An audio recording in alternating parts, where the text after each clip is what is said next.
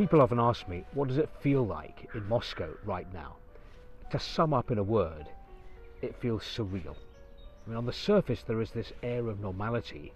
The weather's getting warmer, there are people out strolling in the spring sunshine, relaxing, but in reality there is nothing normal about what is happening here right now. We're seeing repression accelerating.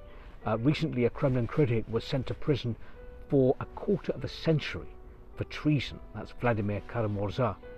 And we saw a US reporter who's well known to us here arrested for spying. That's Evan Gershkovich.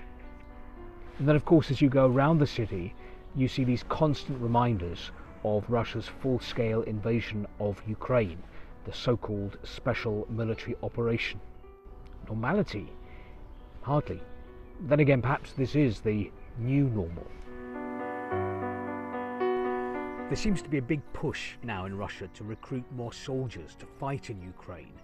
You see the recruitment ads everywhere. They're on billboards, they're in shop windows. There's one on the door of the barber shop that I go to.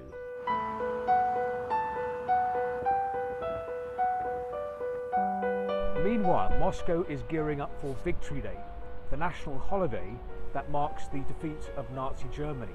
And as that day approaches, there's definitely a sense of nervousness here.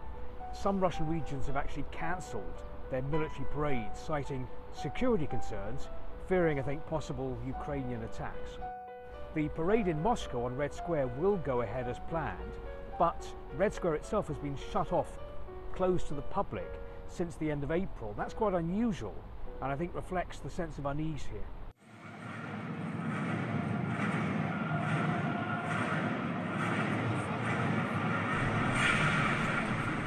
When I visited a World War II museum in Moscow recently, I was reminded of how the Russian authorities used the past to try to justify the present.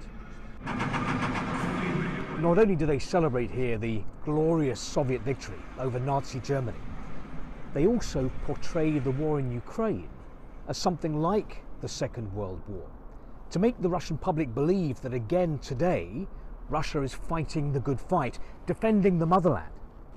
There was a separate exhibition on here all about the special military operation, where they make direct parallels between Soviet soldiers killed in World War II and Russian soldiers killed today.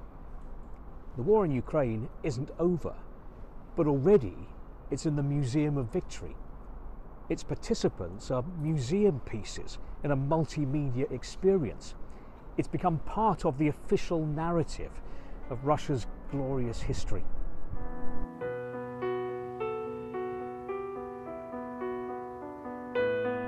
But in reality, World War II and the war in Ukraine are completely different. Nazi Germany invaded the Soviet Union, but Russia invaded Ukraine.